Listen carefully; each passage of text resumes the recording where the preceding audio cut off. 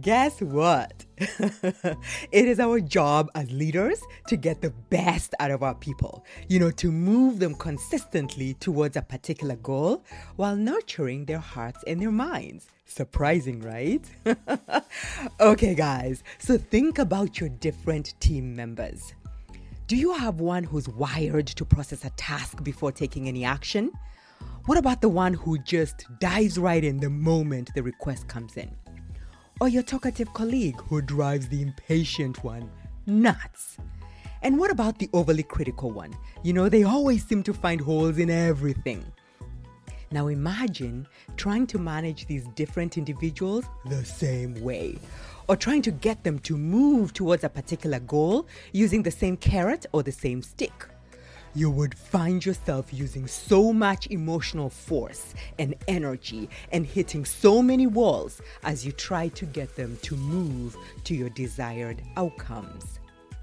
So then how do you flex your approach to engage your people's hearts and hands and minds, given their different personality types?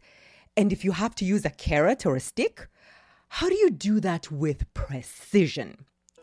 That's what we'll be talking about today. Hi everyone, I'm Tabitha Njeri, your host, and you're listening to the How to Manage Our podcast, where we help you get the best out of your team, smash your goals, and of course, sleep well at night.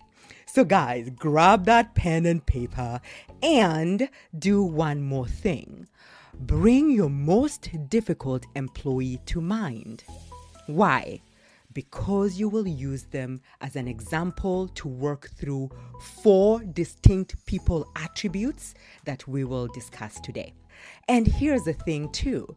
If you choose to deliberately work through each of the 4 examples we will go through today, you will leave this episode having gained some key ahas and mhms about how to better influence this team member's attitude and behaviors at work. So I hope you choose to work the examples.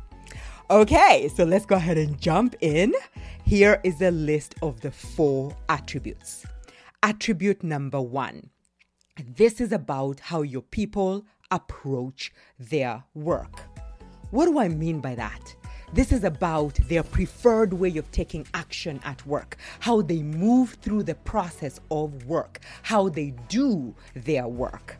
So let me give you 3 examples to crystallize this attribute, and then I'll also tell you why it's so important for you to know how your people approach their work. So here are 3 examples. Some people, they approach work by jumping into action as soon as a task is handed to them, while others, they need time to process first. Some people, they prefer to work alone, to do work alone, while others prefer to do work in collaboration with others.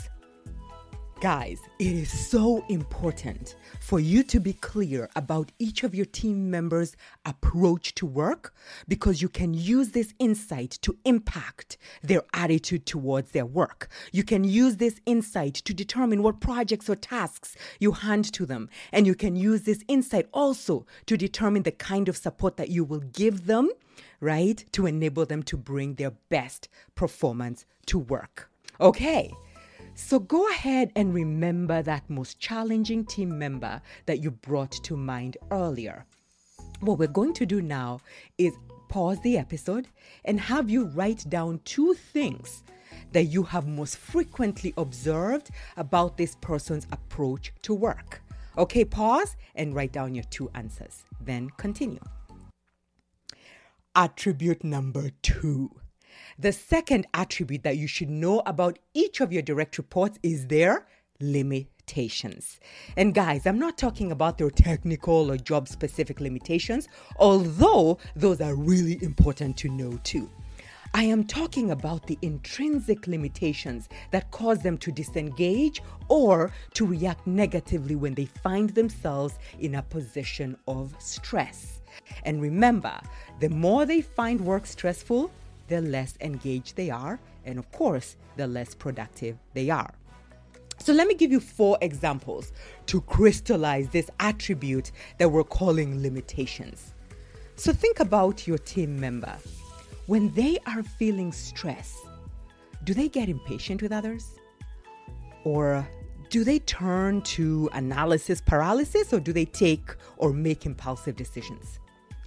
Do they become overly critical of others and their ideas, or do they become a pushover, accommodating of others even when they shouldn't be? Do they get indecisive when they feel pressure?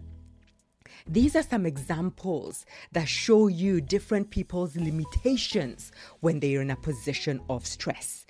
If you know your team members' limitations, you can help them anticipate and prepare for stressful situations so that they can sidestep stress.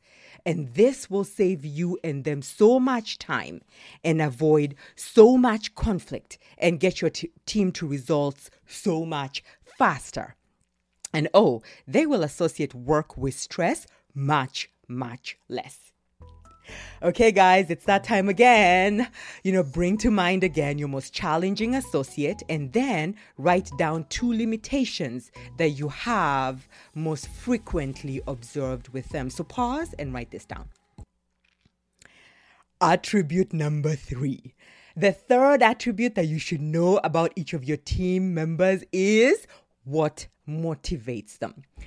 Now, we're not talking about extrinsic rewards or motivators like money and time off. Here, we're talking about the intrinsic motivators, the internal factors that inspire them into action, that drive positive behavior from them without you having to use an external carrot. So I'll give you 3 examples. So are they motivated by social recognition or by sincere one-on-one recognition? Do they feel inspired when they are presented with opportunities to learn new information? Or does the inspiration come when they get to demonstrate what they know? Does competition drive them, or are they helpers who are motivated by the opportunity to help others? When you know what motivates your team as a manager, then you can lead them to results by consciously placing them in situations or giving them tasks that are significant and meaningful to them. And then see their engagement and productivity begin to rise. All right, guys, it's that time again. Pause the episode and bring to mind your most challenging team members and write down 2 intrinsic motivators that you have most frequently observed with them. Okay, the 4th and last attribute is their fears. So here's the thing, guys. Different things induce fear differently in different people. And when the emotion of fear is induced in us, we defend and we protect ourselves, and typically we get quite unproductive. So then what are some of those things that trigger the emotion of fear in people in our team? I'll give you 3 examples at work. So the first could be the loss of control can induce fear in some people. So imagine if this is a trigger for your team member, and then you walk into a meeting that they are leading and then you take it over.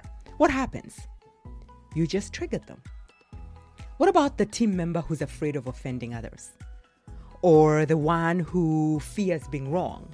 Or the one who fears change? How do you flex your approach given your knowledge of their fears? Here's the thing. When you are clear about your team members' fears, you will be able to preempt and sidestep any anxiety-causing situations so that you keep your team focused on their work rather than distracted by worry and anxiety. Knowing this will also help you observe when your team members' fears have been triggered so that you can quickly help them get past the emotion and back into productivity. Remember, guys, we are dealing with human beings, not data points. So, guys, it's that time again. Time to bring to mind your most challenging team member and write at least 2 things down that trigger fear in them. All right, pause the episode and write this down. We're out of time, guys, so look through everything you've written down, get to your ahas, and if you have questions, reach out to me. This is Tabitha Njeri signing out.